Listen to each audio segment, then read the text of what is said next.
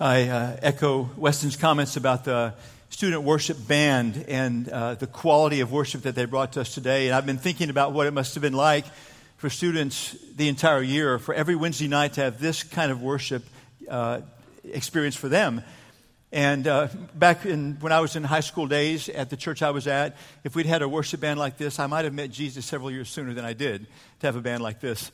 And then to have 45 seniors here this morning. First service, they sat through the entire service, and they were so attentive and took so many notes, they don't have to hear it twice, and so they've been celebrated. But to have 45 seniors at this church, such a gift from God to have that, and to have the chance to influence that many young people that are now stepping into this next phase of their adult life for them.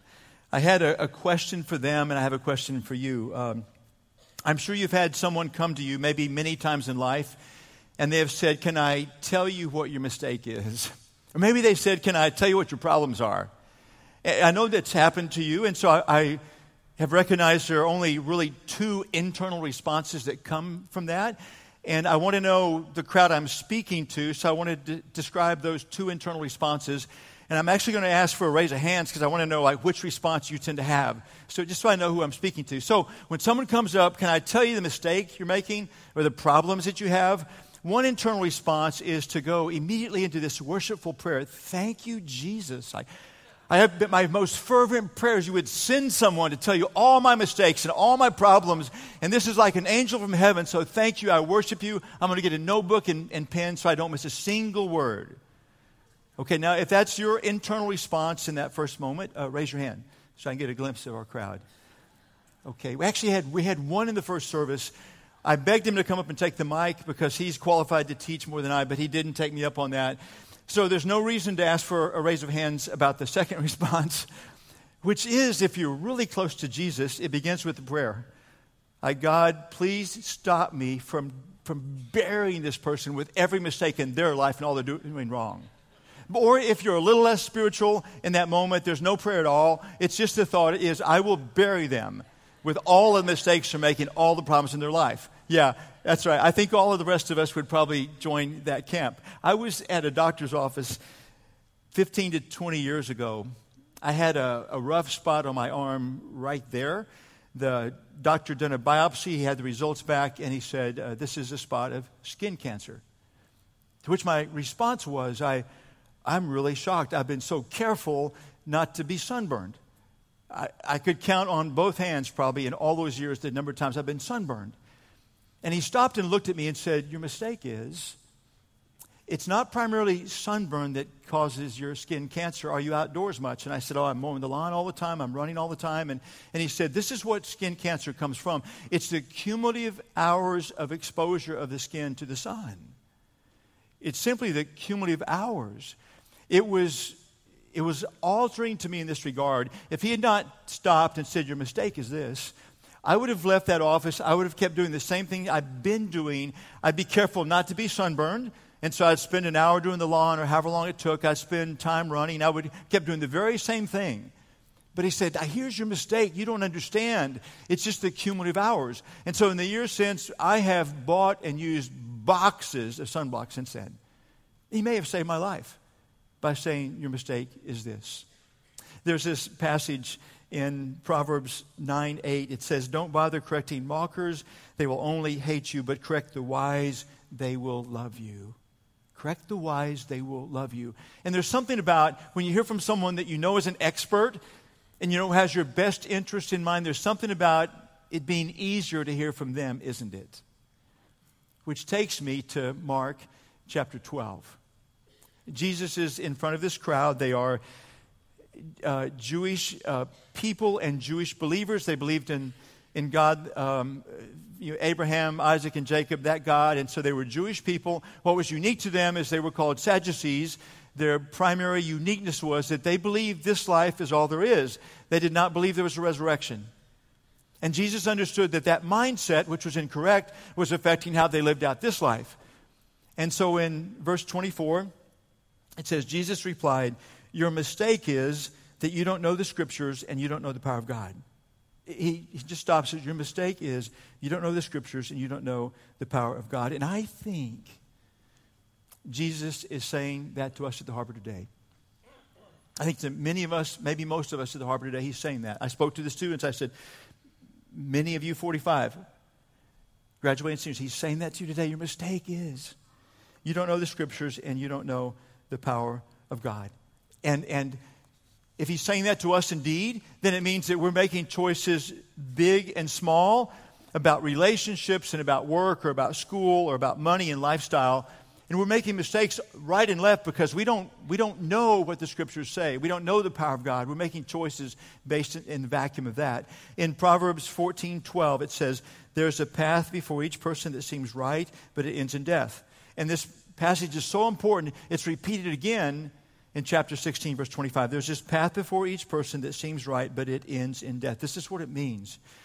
It means that the human condition is we see everything with a distorted perspective. We see God through distorted perspective. We see our lives through distortion. We see other people through distorted perspective. We see how to live life through distorted vision.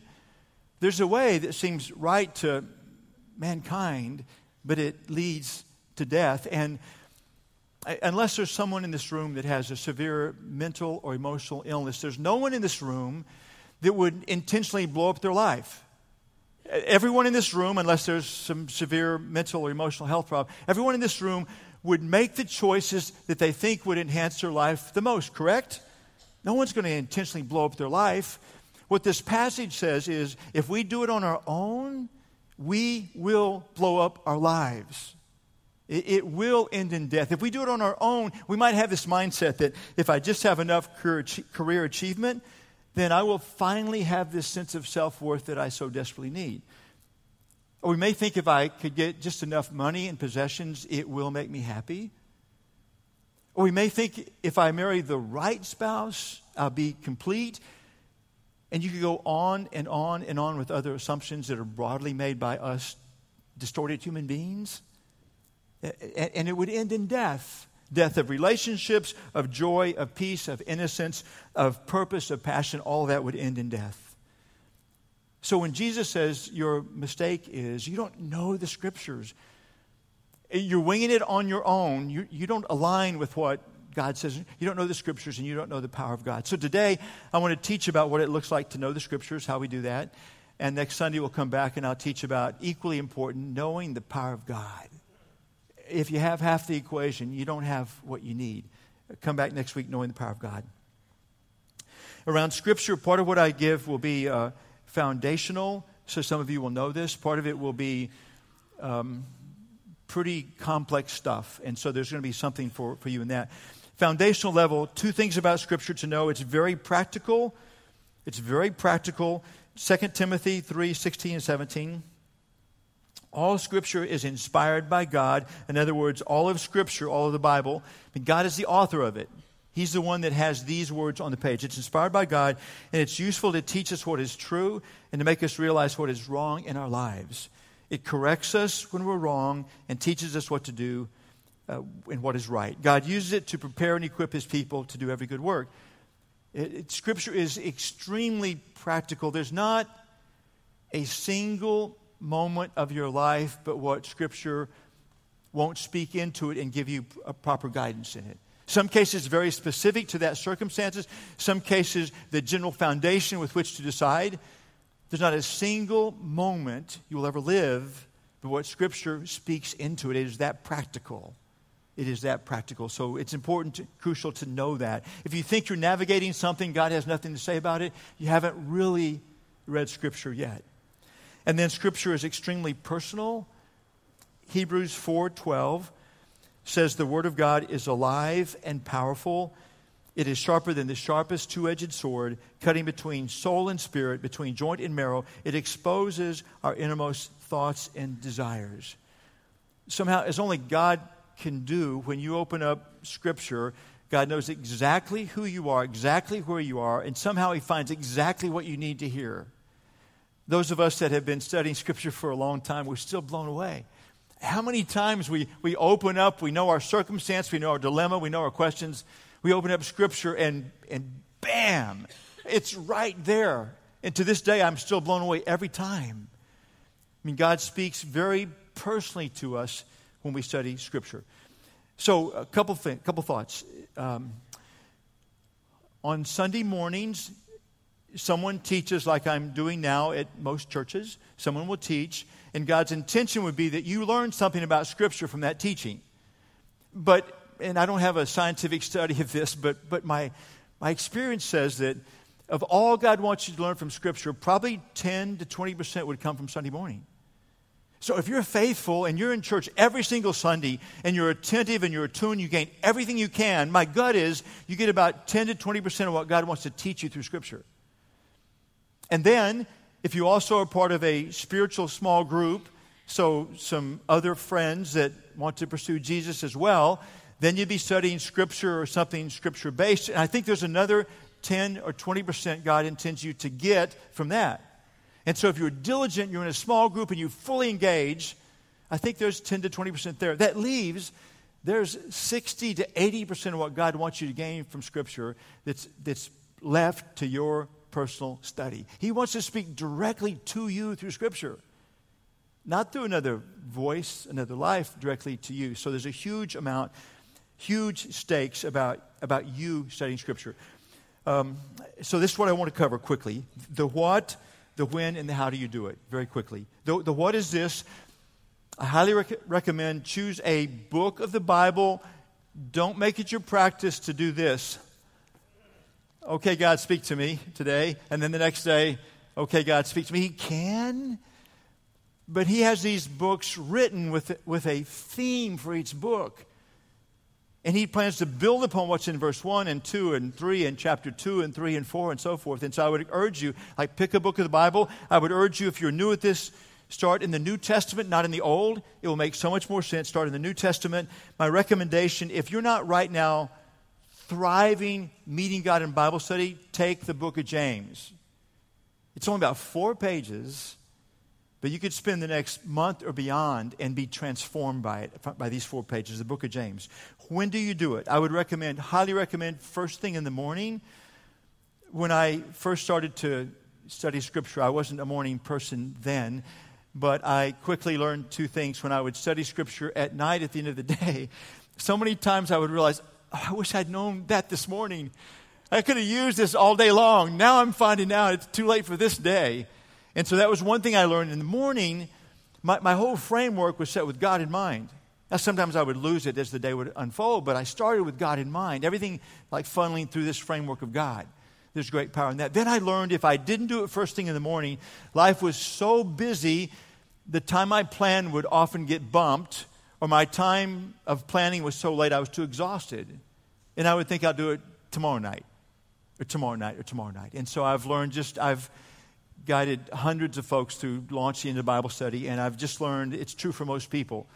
There's huge gain. The psalmist, again and again in the Psalms, talks about in the morning, I opened up Scriptures. Jesus, in the morning, early morning hours, time with the Father in heaven.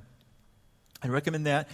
I would recommend, if this is new to you, make your bar at least 5 days a week. At least 5 days a week. It gives you room for a couple of off days that just things get in the way. God's desire would be that it's almost every day. But if you're beginning, set your bar at 5 days a week. It's practical. It's doable. And then I would recommend this, if this is new, then do it for 10 minutes. Pray and study Scripture for 10 minutes. This is what I've learned is 3 minutes is not enough, but 30 minutes is hard to sustain initially. 30 minutes, what I've seen happen again and again is someone starts on fire, but 30 minutes often ends up being nothing because 30 minutes is too much to begin with. 10 minutes is doable, guys, isn't it? Every person in this room can find 10 minutes, and 10 minutes is sustainable. And God can begin to utterly change your life in 10 minutes. Now, I got to warn you this. At some point in time, as you see God informing you and transforming you, it's going to become 11 minutes and 12 minutes and 13 minutes and on. I was mentoring a man in the last couple of years, I guess, and he said, my problem isn't starting, my problem is stopping. He's been doing this for a long time, and he said, I have to set the alarm to quit. And he's doing 30 minutes or something. He said, there's so much gain now, so I have to warn you that when you find that you've slipped to 11 minutes and 12 and 13, I would urge you, let it keep growing naturally until what God wants to do in the season that you're in. How do you do it? This is very important. I highly recommend one line at a time. There are times to read entire chapters, which a chapter in the Bible is usually about a page, or times to read entire chapters or multiple chapters. But the deepest transformation occurs when we study one line at a time. And with each line, ask 3 key questions. If you've been around here, you know these, but my question would be, are you doing it? First question to ask is, what does God want me to know from this line? What does he want me to know about himself, perhaps? What does he want me to know about myself? Or about other people? Or about how to live life? What does he want me to know? What is the truth God wants me to gain from this? Second question then is based upon that truth, what does God want me to feel? What emotion does he want to have reverberating in my heart based upon that truth? And this is the one that most people miss. This is why we're still so emotionally broken. This is why our emotions often go like the waves of the ocean, because we don't give God space to change our emotions based upon truth. For example, and I'll give you another one in James in just a few moments with more depth to it. But an example is Psalms 34:18 says, the Lord is near to the brokenhearted. This is truth he's saying. Someone that's brokenhearted, God is near. If you're brokenhearted and you read that and you believe it, don't you think your emotional world will have a little bit of a swing to it, a sense of some hope, some sense of some encouragement, some sense I'm not alone anymore? If you really own the truth, which God wants you and me to, it will begin to change your emotional life. And so the key question, second question, is what does God want me to feel? The third question then is what does God want me to do? Based upon this truth, what does God want me to do? See, he wants to change every part of our being. He wants to change our thoughts, our emotions, and our actions, every part of us. Another way to say it, he wants to change our heads, our hearts, and our hands. Complete transformation of our lives. So let me illustrate with the book of James, since that's what I've challenged you to begin reading.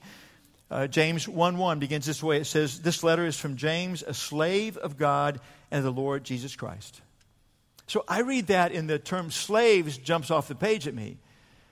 And part of what I might think, and you might think, is, whoa, I've trusted my life to Jesus, and I know I'm a child of God. When I placed my faith in Jesus, I was adopted into the family of God. I'm a son of the perfect Father. I'm a daughter of the perfect Father. And you know that's true. I would say to you that James also knew that was true. But it wasn't just James that would say, I'm a slave of Jesus Christ. Paul, in Romans 1:1, as well as other books, he said, I'm a slave of Jesus Christ. And Paul wrote more than anyone about being adopted, being a son and a daughter. And yet he says, I'm a slave. Peter, in 2 Peter 1:1, would say, I'm a slave of Jesus Christ. He knew he was a son of the Most High God. And so what are we supposed to know about this? It's not a question of are we a son or a daughter, or are we a slave? What God wants us to know is we are both. We are son or daughter, and yet we are slave. And this is what's important in it. If all we have in mind is the father-child image, then we may think too closely about the earthly father and child image that's there. Marie and I have a couple of sons, and this is probably true of all you parents. Our hope and dream was that as the years would unfold, they would become fully independent of us, and that they would grow in wisdom beyond what we had. I mean, that was the dream. They would become independent and have more wisdom than we have, and that's become reality. Now, they teach us as much or more than we teach them. That's the human relationship.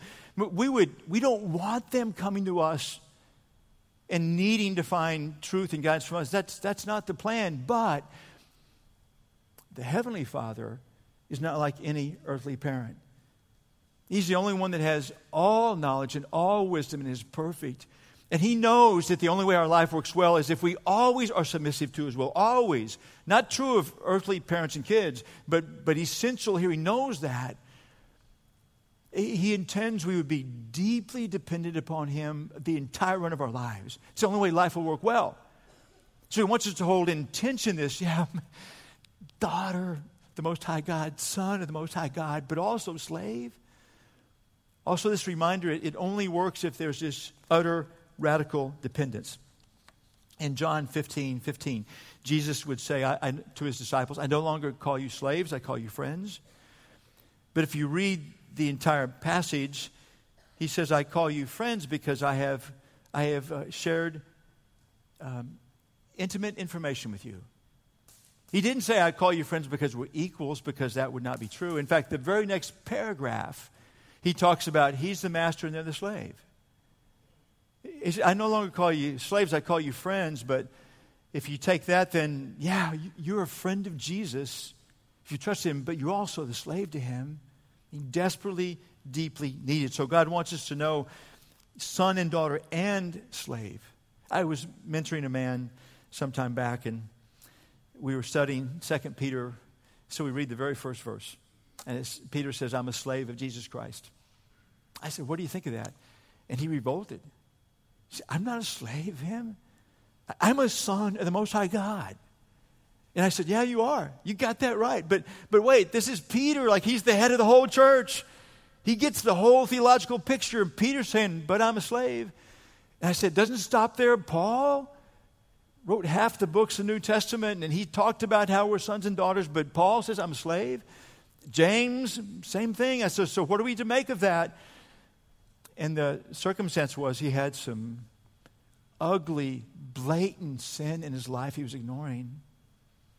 And his whole focus was, I'm forgiven, the grace of God, it's good, I'm great in His kingdom. And he was missing this part that God's saying, this is the only way this works. If you realize that you're also a slave. The only way this works is in your conversion. You actually said to me, God would say, forgive me and lead me. I surrender my life. It's the only way it works. What God wanted this man to feel, when he asked the question, what do you want me to feel, God? God wanted him to feel conviction. He was missing half the equation, feel conviction. Now, I think when Paul wrote this, and Peter did, and James, knowing the track of their life, I think what God wanted them to know and feel, to feel secure, to feel peace. This is, I'm a son of the Most High God, but I'm also a slave to the one who is perfect in knowledge and wisdom, who loves me, and I'm so thankful for that. I have security in that. I have peace of mind in that. I have gratitude in that. That's what God wanted them to feel. But this man, it was, I want you to feel conviction. And if you don't feel conviction, if you don't understand what's at stake here. And then what God wanted this man to do was to confess and repent. This letter is from James, a slave of God and the Lord Jesus Christ. Now, I said this to the students, but it also applies to every one of you as well.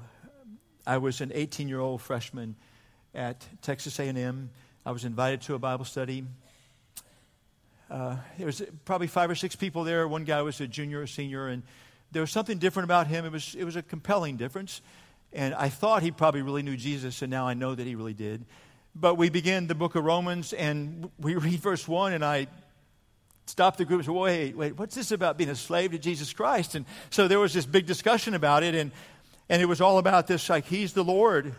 He's the one that loves you, but also has power and knowledge. It's the only way life works. And I thought, I don't want anyone messing up my life.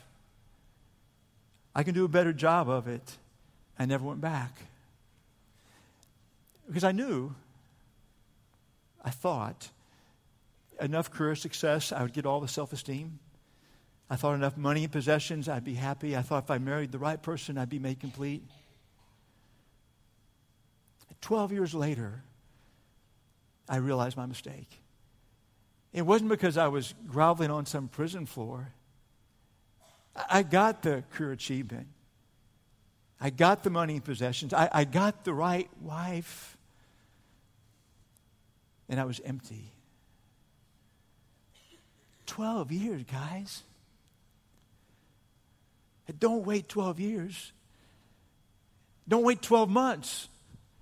Don't wait 12 days. the way we're constructed by God, the only way this life really works, the only way we're really filled up is in this relationship with God the Father and God the Son. It's one of, I will trust you to forgive and trust you to lead my life. It's the only way it works. Yes, I'm now a son or a daughter, but I'm also a slave. And never forget either one of those. Never forget either one of those. Can we do one more? I'm not going to ask you to raise hands and vote on this next one because I don't want the way that the count might go. I'm just going to go anyway. And so unless the guys with the mic cut me off, here we go. Okay, James 1, verse 2, next verse. Dear brothers and sisters, when troubles come your way, consider it an opportunity for great joy. Okay, when troubles come, consider it a chance for great joy. For you know that when your faith is tested, your endurance has a chance to grow. So let it grow. When your endurance is truly developed, you'll be perfect and complete, needing nothing. When troubles come, consider it the chance for great joy. Another translation says, count it all joy. So Marie and I, 1986, been following Jesus for 2 or 3 years. We moved to Garland, Texas.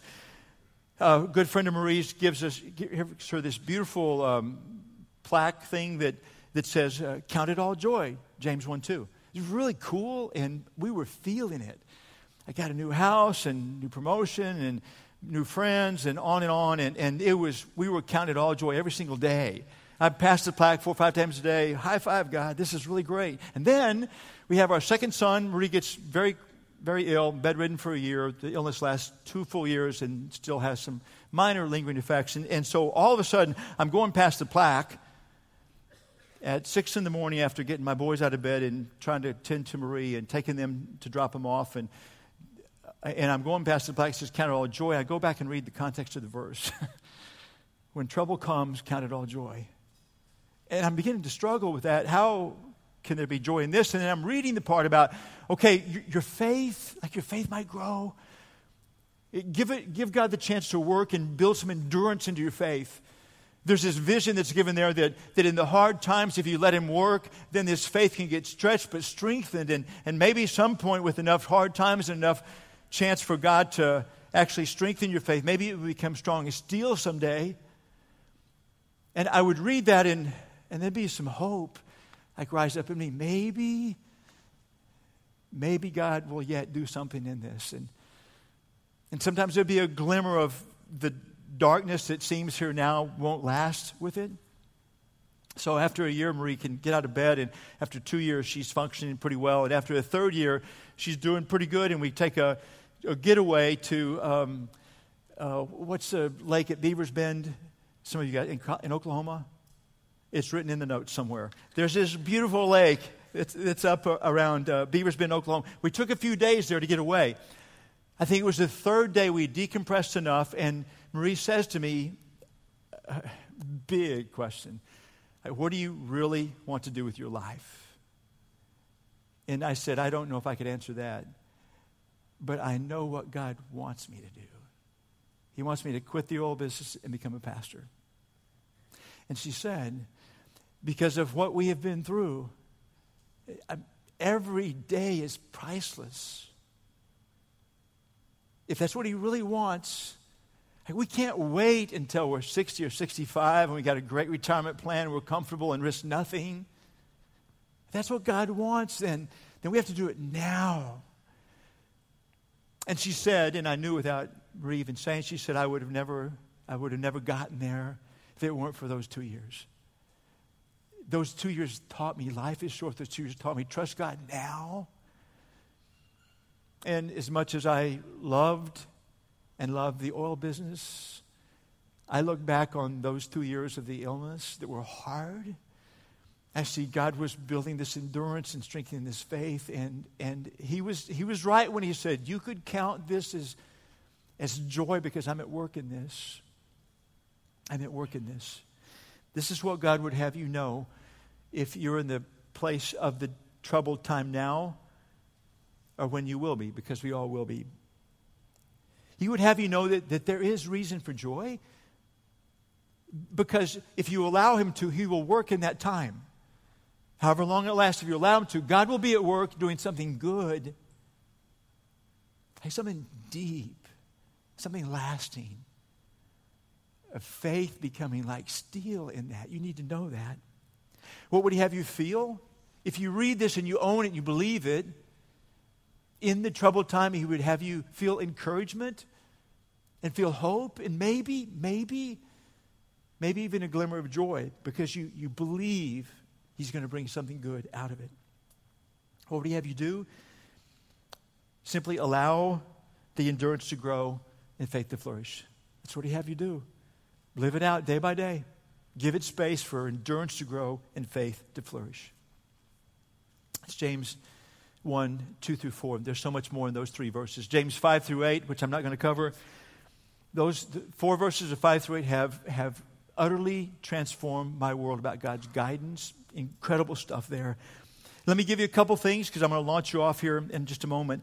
Let me tell you about some study aids. Be sure you have an accurate modern translation. Around here, we most often use the New Living Translation, the NLT, most often use that. The NIV, New International Version, also very modern and accurate. There's some others you can research as well.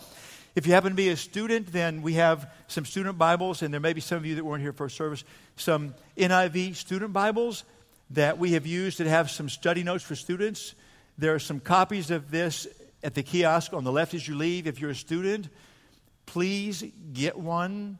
So tomorrow morning when you open it to James 1:1, you'll have this. We pay $10 for them. You're welcome to put $10 there to cover the cost. If you don't have $10, then take one anyway. I would also say this, when you buy a Bible, if you're not a student buying that one, then I would encourage you to buy a Bible with life application notes. Life application notes, because the bottom of those copies of the Bible, there's some notes at the bottom of the page. They give insights. It's especially helpful if you're new to this. You'll get more understanding with life application notes. If you've been doing this Bible study for a while, you want to understand more, then I would encourage you to buy a general commentary. For example, this is the Bible Knowledge Commentary of the New Testament. It's several hundred pages, and it gives insights. It's 1,000 pages. Gives insights to every book in the New Testament. And so if you're farther along and you want to learn more, then I would encourage you to buy one of these. There's an equal copy of the Old Testament as well to learn more about it. For a very small number of you, if you want to get every single drop squeezed out of something like James, there are book commentaries. This is the NIV application commentary. This is on the book of James. James is 4 pages. The commentary is 300 pages. And man, I have spent years reading through these and learning and growing. For a handful of you, maybe this is where you would be right now. So I told you there was a doctor that told me my mistake and maybe saved my life. Well, Jesus is known as the great physician. And he's the one with nail-scarred hands. He loves you more than you could ever love yourself. And he's saying to us, the Harbor, your mistake is you don't know the Scriptures and you don't know the power of God. So my challenge to you today, his challenge to you today is become a student, a lifelong student of Scriptures. Make up your mind you'll be a lifelong student of Scriptures. It takes work. It does take work. It takes discipline, but it will utterly transform your life. It will utterly transform your life. The psalmist says in Psalm 116:9, and so I walk in the Lord's presence as I live here on earth. I walk in the Lord's presence as I live here on earth. There are a lot of days I feel that way. So I walk in the Lord's presence as I live here on earth. There are a lot of days I feel that way. It's because of this time with God in Scripture. Would you like that? Would you like just to be aware as the day unfolds, whether it's Monday or Tuesday or Friday or Saturday? I walk in the Lord's presence as I live here on this earth. This is the way to get there. This is the way to get there. So, if you're not already thriving with your own method of Bible study, tomorrow morning, first thing, James chapter 1, verse 1. And let the great adventure begin. And then next Sunday, come back, because knowing Scriptures is just half the equation. If you don't know the power of God, you won't live as you could live otherwise. So come back next Sunday.